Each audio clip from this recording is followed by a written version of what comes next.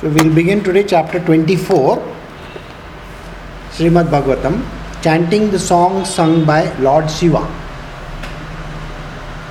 The great sage Maitreya continued, Vijisattva, the eldest son of Maharaj Prithu, who had the reputation like a father's, became emperor and gave his younger brother different directions of the world to govern, for he was very affectionate towards his brother.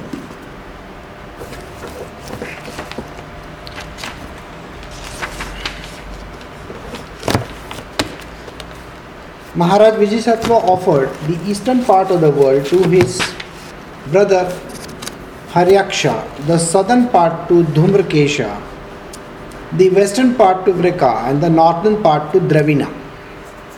Formerly, Maharaj Vijisattva pleased the king of heaven, Indra, and from him received the title Antardhana. His wife's name was Shikhandini, and by her he begot 3 good sons. The 3 sons of Maharaj Antardhana were named Pavaka, Pavamana, and Suchi. You'll have to mute this thing, Kalpana, please.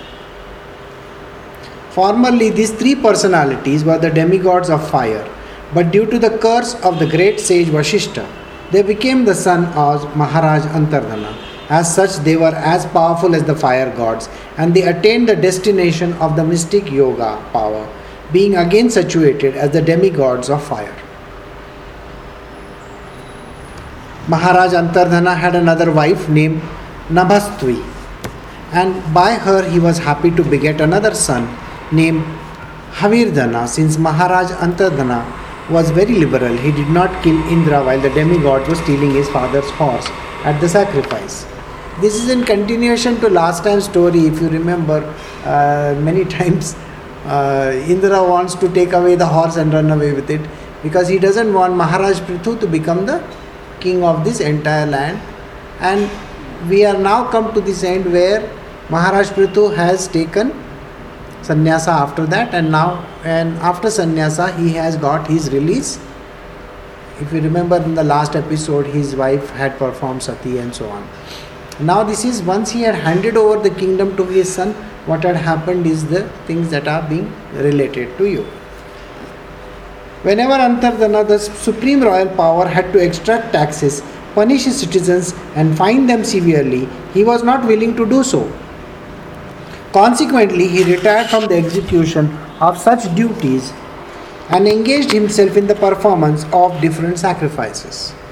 Although Maharaj Antardhana was engaged in performing sacrifices because he was self-realized soul, he very intelligently rendered devotional service to the Lord, who eradicates all the fears of his devotees.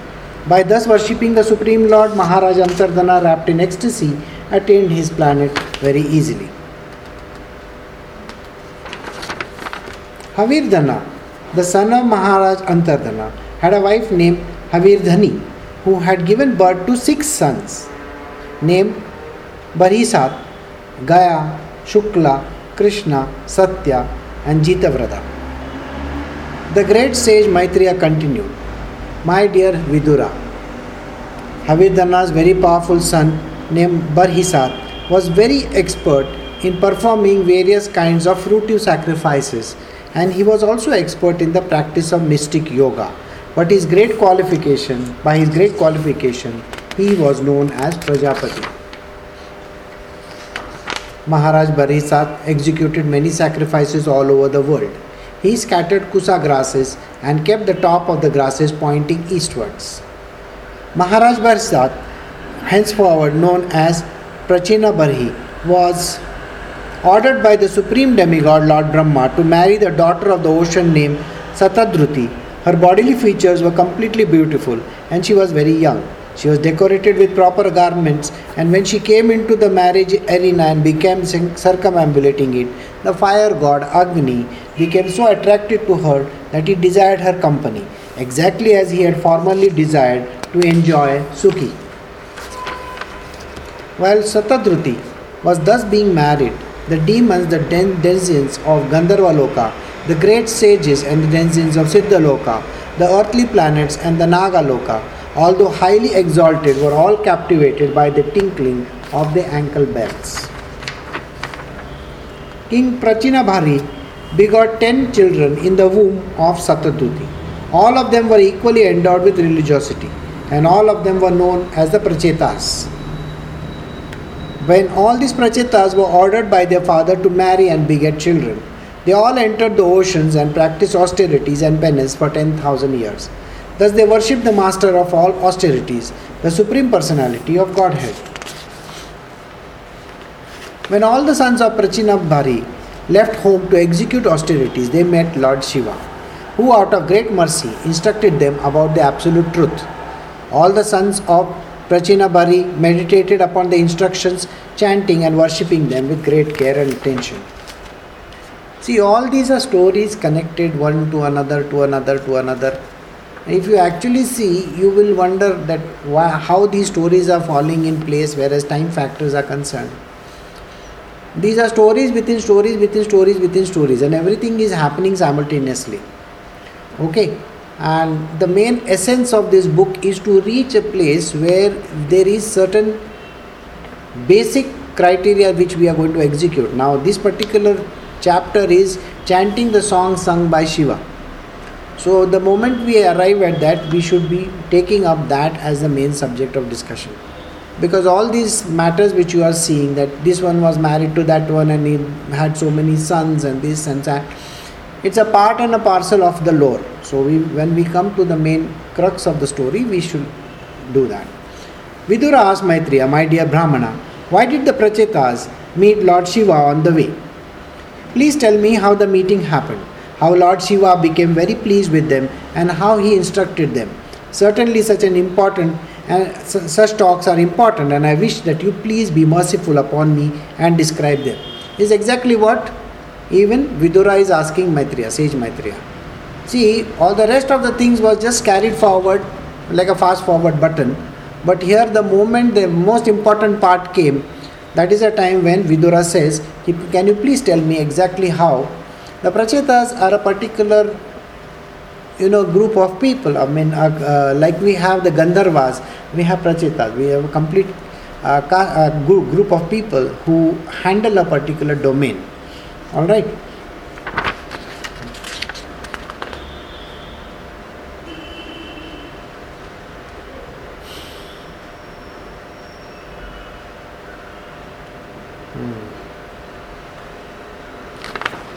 Okay, so where were we? Okay, right.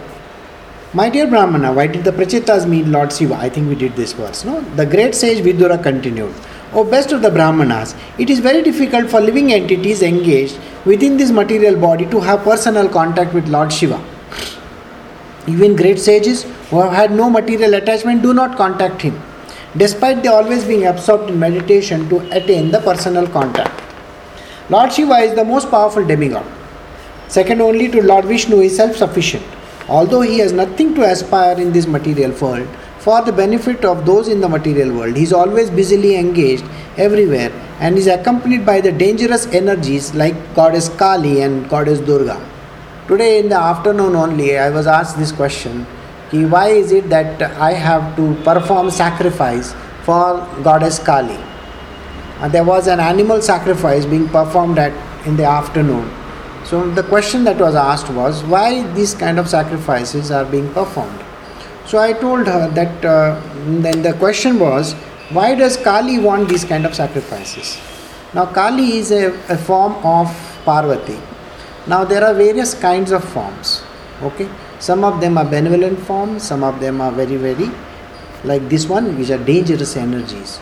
These are energies, these are powers, these are what is called as the potencies of the Lord. Okay. If you consider them as a woman or something like that, then it's going to be very difficult to understand, because it's not a woman that we are talking about, it's neither a man that we are talking about. We are talking basically of androgynous people over here, but these are potencies, and some of the potencies of Kali are very, very terrible. So like the particular ones which we discussed in the past, where if you recollect, when this person was doing the yajna in the Smashan Bhumi, at that time Kali appears in front of him. The particular Kali which appears over there is called Smashan Kali. So like that, there are various dangerous energies like Kali and Durga. Durga, though she is a benevolent one, but when she is in the battlefield, it's a very, very terrible energy. The great sage Maitreya continued, "My dear Vidura, because of their pious nature, all the sons of Prachinabari very seriously accepted the words of their father at the heart and the soul, and with these words on their head, they went towards the west to execute their father's orders. While traveling, the Prachetas happened to see a great reservoir of water, which seemed almost as big as the ocean.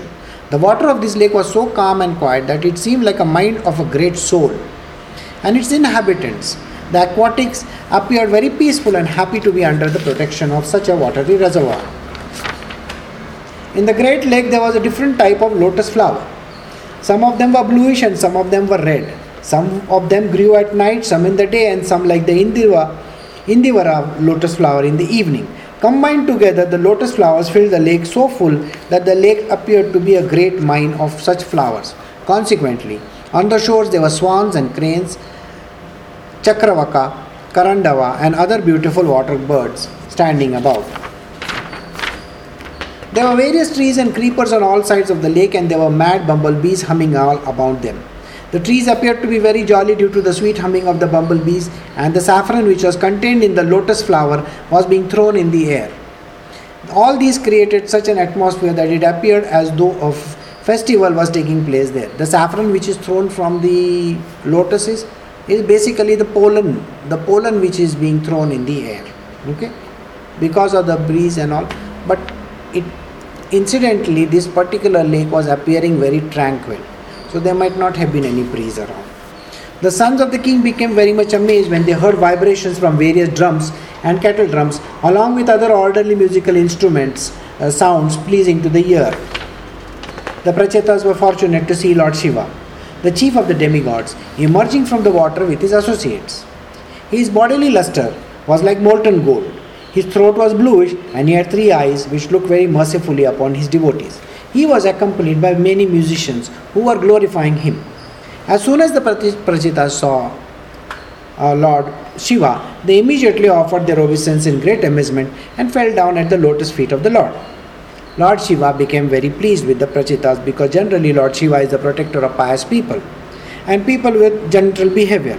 Being very much pleased with the princesses, he began to speak as follows.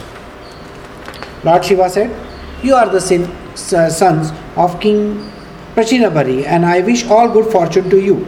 I also know what you are going to do, and therefore I am visible to you, just to show my mercy upon you."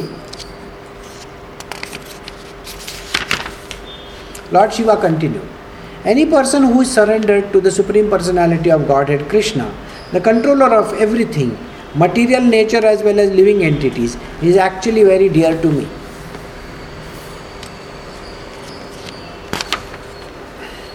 A person who executes his occupational duty properly for 100 births becomes qualified to occupy the post of Brahma, and if he becomes more qualified, he can approach Lord Shiva.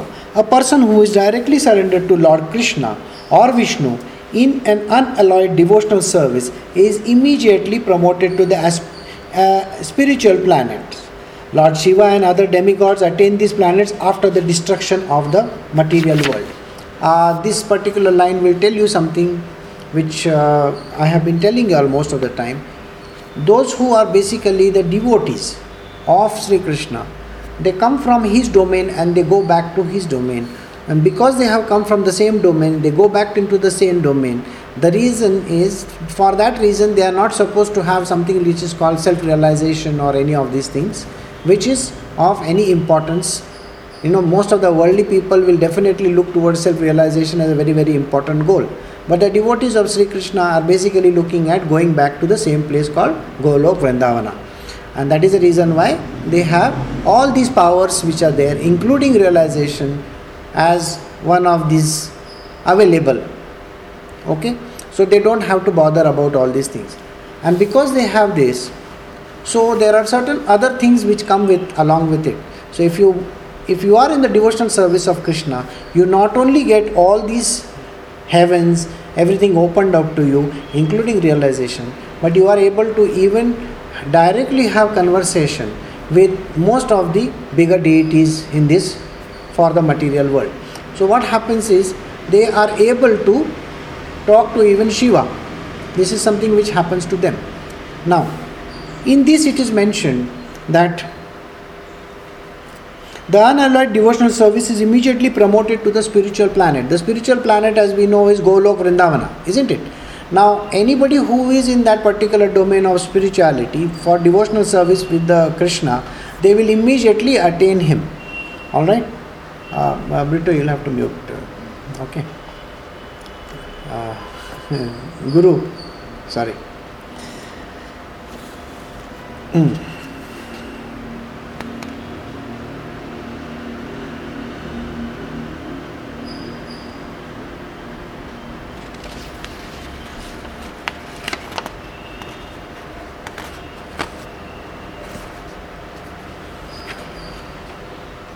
Okay, so now we will come to the other demigods. Now what happens is, for a devotee of Krishna, there is an immediate achievement of his planet, which is called Golok Vrindavana.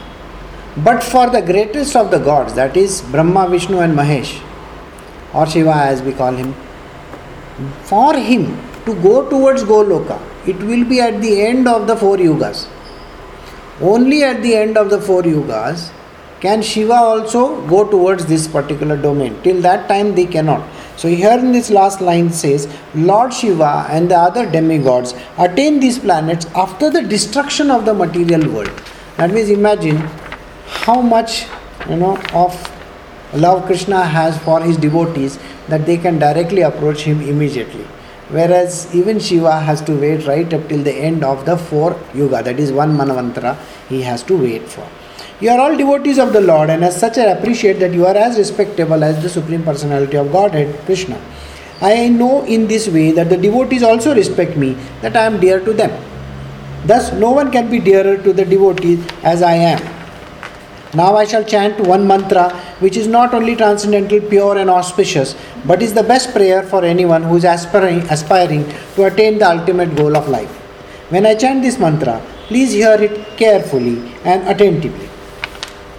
The great sage Maitreya continued.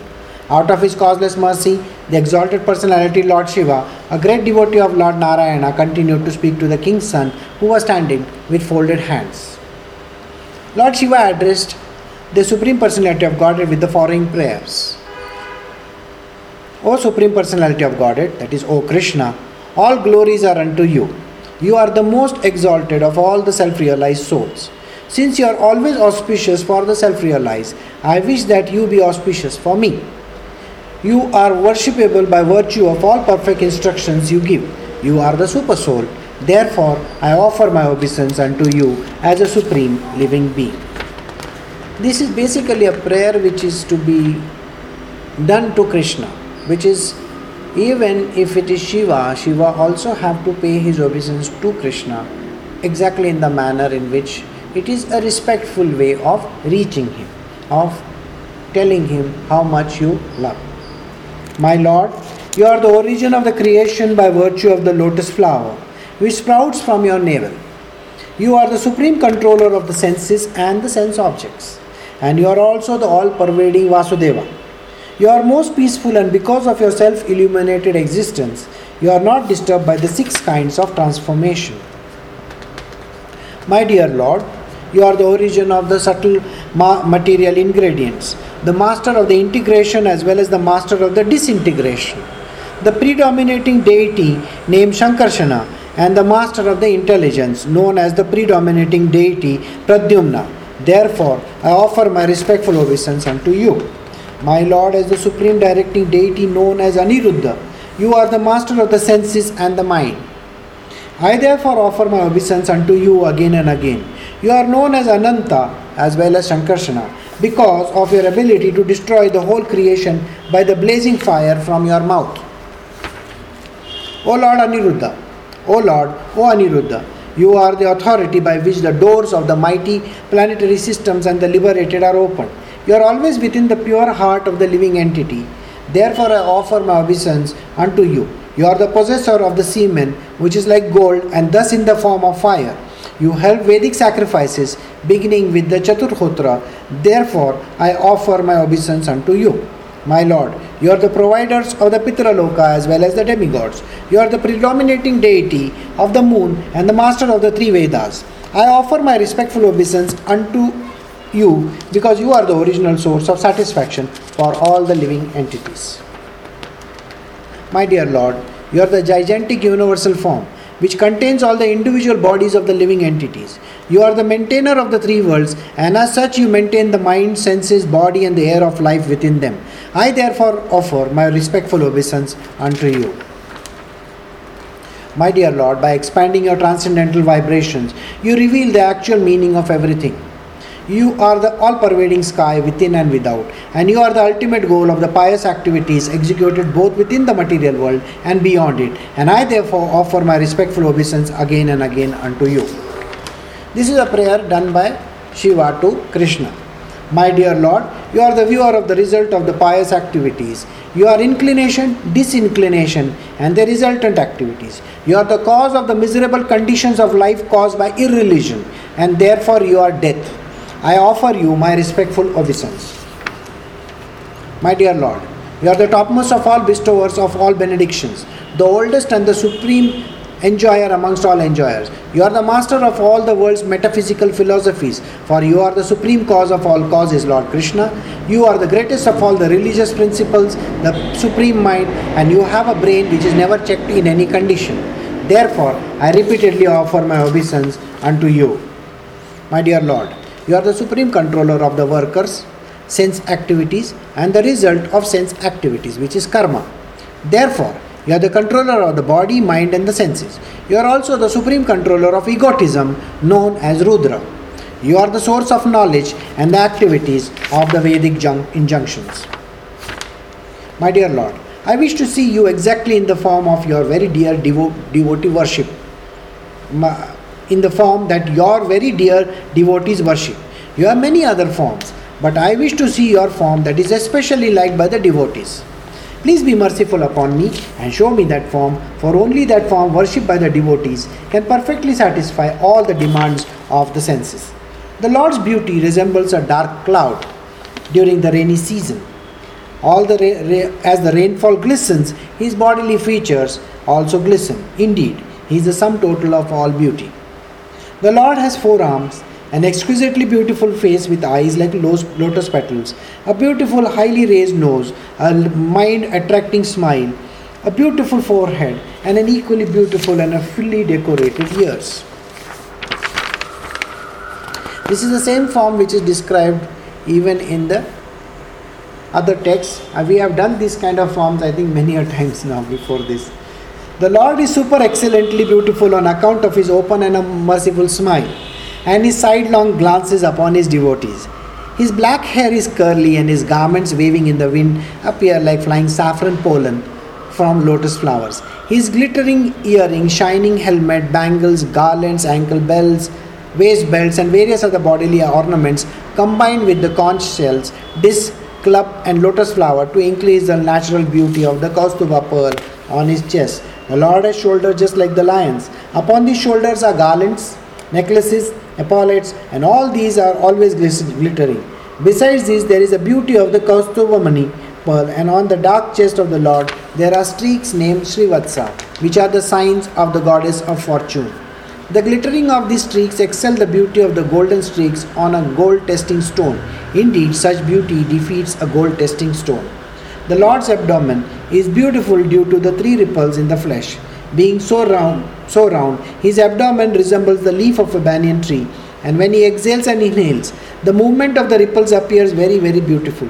The coils within the navel of the Lord are so deep that it appears that the entire universe sprouted out of it and yet again wishes to go back. The lower part of the Lord's waist is dark and covered with yellow garments and a belt bedecked with the golden embroidery.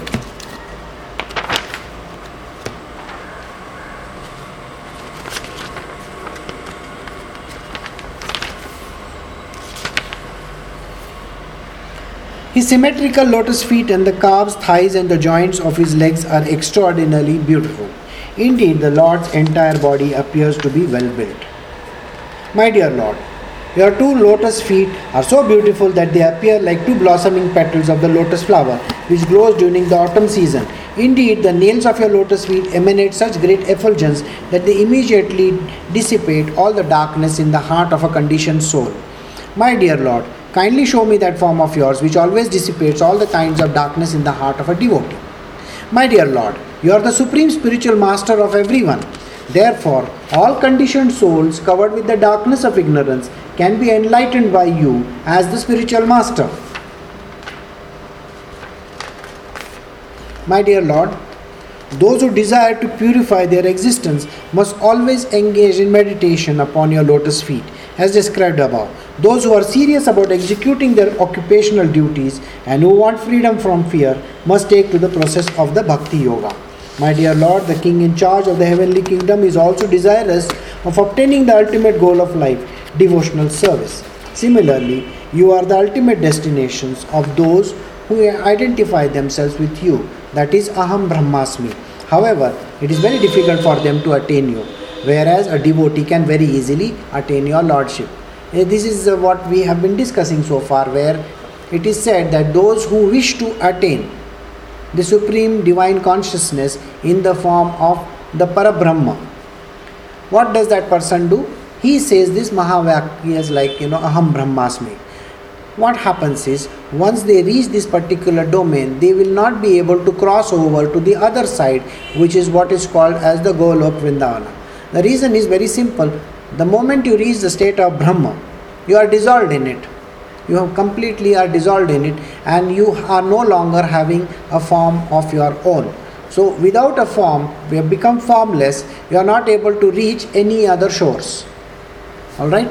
And that is the reason why it is not possible for us to, for the self-realized soul, to reach Krishna. Krishna can be achieved by means of devotion.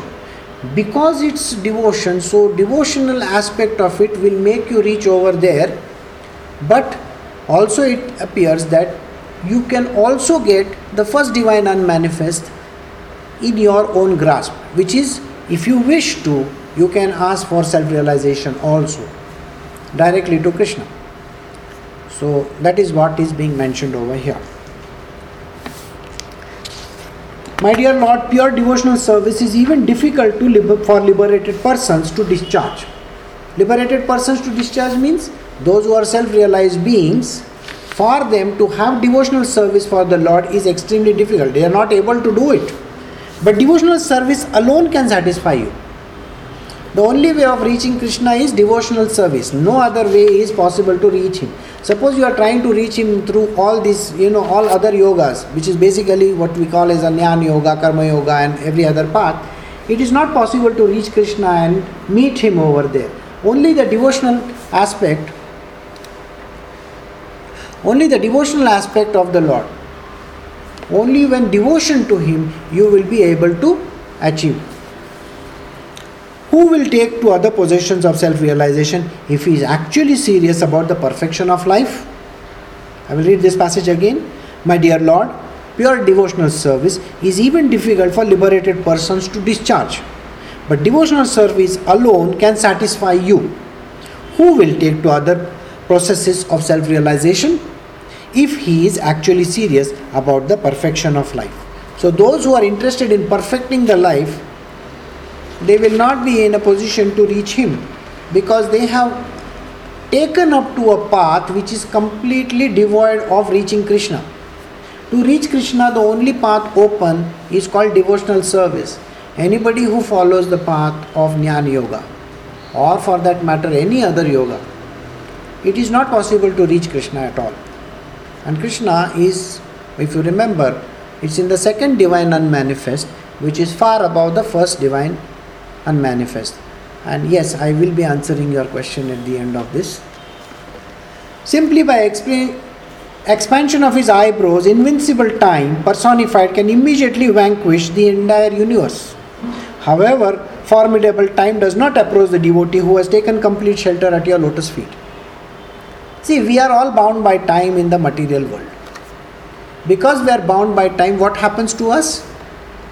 We are always, if we leave off something, then we have a problem in our world. We have to come back for the second round so that we can complete the task. It is like a complete karmic action is going on continuously. Whereas those who have surrendered at the feet of Krishna, or who are in the devotional service of the Lord, the time is adhin to them. Time is bowing down to them. So they are not at all concerned, whereas the time is with them. So those who have taken the shelter at the lotus feet of the Lord, they don't have to bother about time. If one by chance associates with a devotee, even for a fraction of a moment, he is no longer in subject to attraction by the results of karma or jnana. What interest then can we have in the benediction of the demigods who are subject to the law of birth and death? So, who is he talking about? He is talking about the devotee of the Lord. Who is the devotee of the Lord? The devotee of the Lord are the gopis, the sages and the saints who are always in the devotional service to Krishna. These are the people that he is talking about. So those who come in contact with these devotees, they no longer have an attraction for any other form of reaching self-realization, which is the results of karma or jnana. Those who are on the path of karma or jnana, if they come in contact with the devotees of Krishna directly, that means, let us say, for example, if you come in contact with the devotee of Krishna, let us say Tukaram or Jnaneshwar, what will happen to you? You will no longer have to use the path of what is called as the path of jnana. There was once a very great sage who was staying during the time of Jnaneshwar. Now this particular sage was very, very powerful as far as his material worldly thing was concerned. So what he used to do was, everybody in near Pune, everybody over there used to bow down to him. I've forgotten his name, but I'll remember it once I go through it. It so happened that when he heard about Jnaneshwar at that point in time, he told Jnaneshwar, you have to come and see me. I think I must have told you this story once before. He says, you have to come and see me. But Jnaneshwar says that I am a very small person. I am not in a position to come and see you. So this person, he comes with his entire entourage and he is sitting on top of this elephant. He is a jnani. As a jnani, he is coming. So finally what happens is, at that point in time, Jnaneshwar is sitting with his brother and sister on this small stone outside their house. So the moment their dut comes over there and says, so and so padar rahe hain, so the moment it is told to him, he says, okay, I will come and meet him in his place. And the entire floor lifts up and goes to meet this particular sage. So when this particular jnani sees Jnaneshwar coming on this, what we call as umbartha, basically a sort of just at the, when you enter the house, you have this small place where people normally sit, that entire thing is lifted and goes over there, platform as you call it, okay.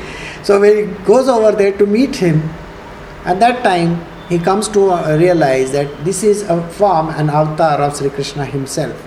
And he gets down from his hathi and bows down to Jnaneshwar. From that day he becomes a very good devotee of the Lord.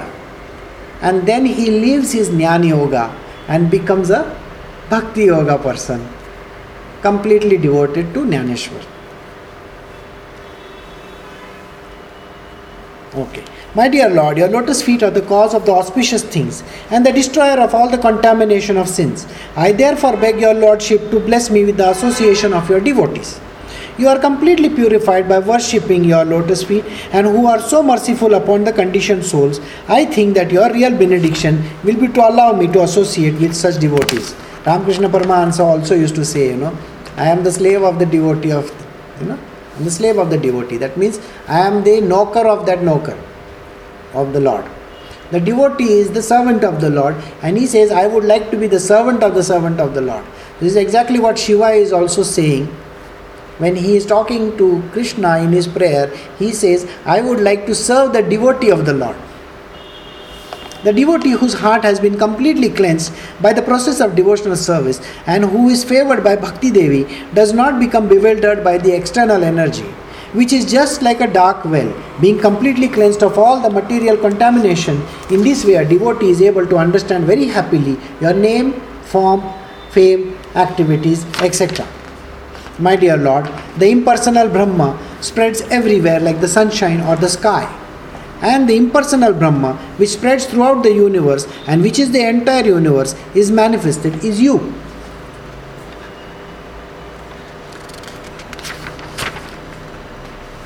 My dear Lord, you have manifold energies, and these energies are manifested in manifold forms.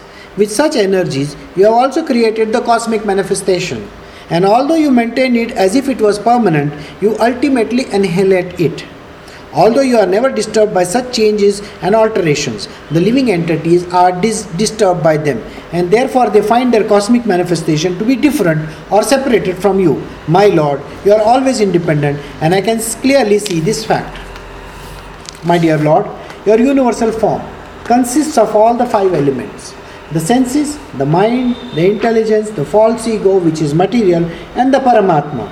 Your partial expansion, which is the director of everything, yogis other than the devotees, namely the Karma Yoga and the Jnana Yoga, yogi, worship you with their respective actions of their respective positions. It is stated both in the Vedas and in the Shastras. They are the corollaries of the Vedas, and indeed everywhere that it is only you who are to be worshipped. That is the expert version of all the Vedas. My dear Lord, you are the only supreme person, the cause of all the causes. Guru, for your understanding, we are actually doing what you have asked for. I don't know whether you are following the track, but Krishna, what is He, is being mentioned over here so very clearly. My dear Lord, you are the only supreme person, the cause of all the causes. Before the creation of the material world, your material energy remains in the dormant condition. When your material energy is agitated, the 3 qualities, namely Sattva, Rajas and Tamas, act, and as a result of the total material energy, egotism, ether, air, fire, water, earth, and all the various demigods and saintly persons becomes manifest. Thus the material world is created. My dear Lord, after creating by your own potencies, you enter within the creation in 4 kinds of forms. Beings within the heart of the living entities. You know them and know how they are enjoying their senses. The so-called happiness of this material creation is exactly like the bee's enjoyment of honey after it has been collected in the honeycomb. My dear Lord, your absolute authority cannot be directly experienced, but one can guess by seeing the activities of the world that everything is being destroyed in due course of time. The force of time is very strong, and everything is being destroyed by something else. Just as one animal is being eaten by another animal, time scatters everything exactly as the wind scatters clouds in the sky. My dear Lord, all living entities within the material world are mad after planning for things, and they are always busy with the desire to do this and that. This is due to the uncontrollable greed. The greed for material enjoyment is always existing in the living entity, but your Lordship is always alert, and in due course of time you strike him just as the snake seizes a mouse and very easily swallows him. My dear Lord, any learned person knows that unless he worships you, the entire life is spoiled. Knowing this, how can he give up worshipping your lotus feet? Even our fathers and the spiritual masters, Lord Brahma, unhesitantly worshipped you, and the 14 Manus followed in the footsteps.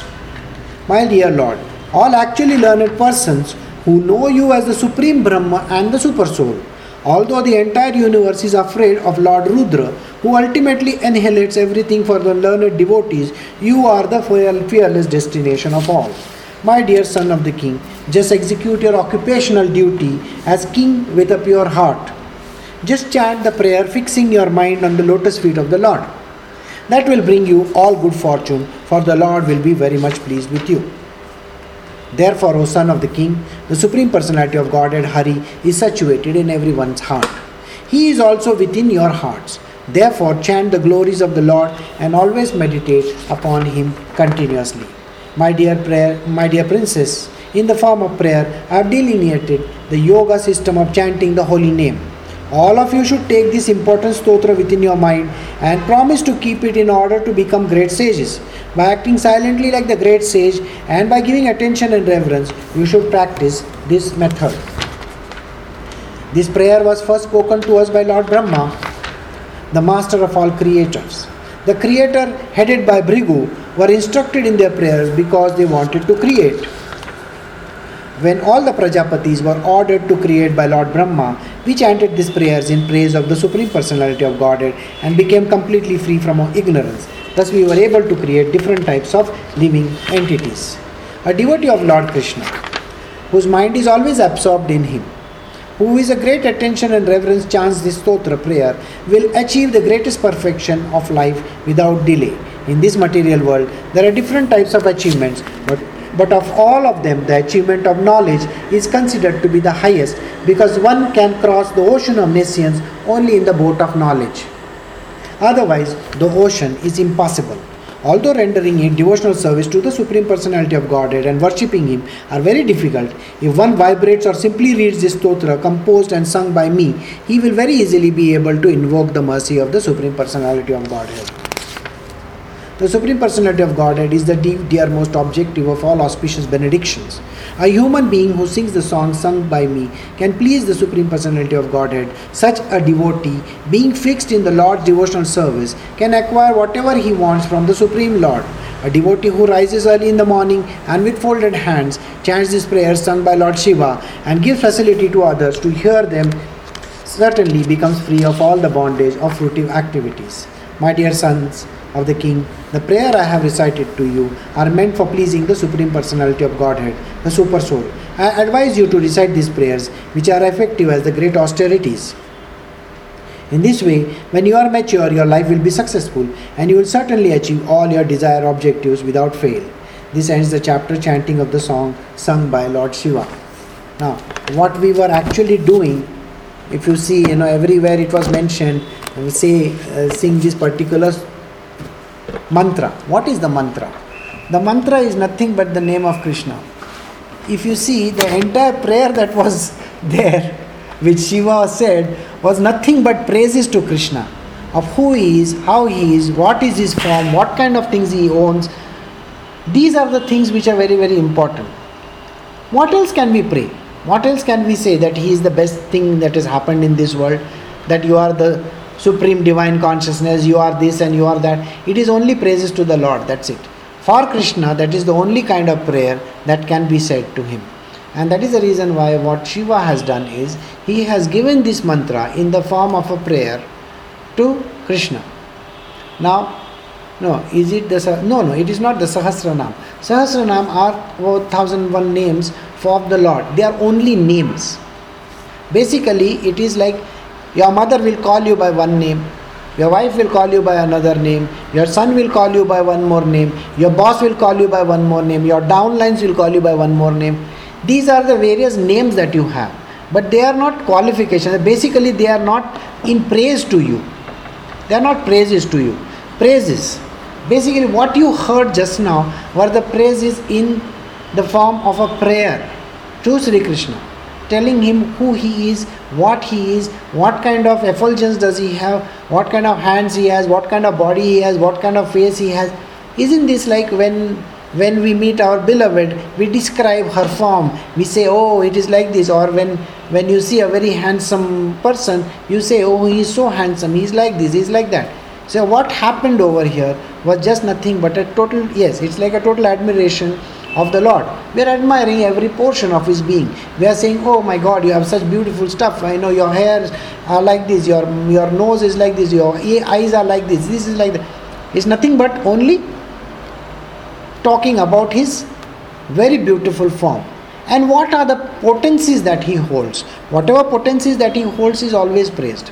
And this is just nothing but the prayer for the Divine Lord. What happens over there is, the moment you say these kind of things, the form of the Lord is created in front of you. Lord Shiva over here has said that he has never seen the form. If you remember one of the verses where he says, only the devotees get to see the form. So he says, I would like to see the devotee. I would like to be devoted to the devotee. So that what the devotee says to Krishna, I will be very happy to hear and be a part of that. We can partake that kind of a prasad, where what comes to me. And this is exactly what we have to do. We have to follow what the devotees do, and not what we feel like. It's not about offering him some sort of a bribe or something like that. There is no bribery that you can do to him. Krishna will never be happy with the bribes that you can give him. He is only bothered about love and devotion. Rest of the things he is not bothered. You try to offer him with some jnana and all that, the doors are closed. And which you have seen in this particular chapter, where it is mentioned that those who are the jnanis or those who are yogis who do karma yoga, even those are not allowed inside his domain. Only those who are the highest of the devotees are allowed inside his domain. Now what I will do is I will stop over here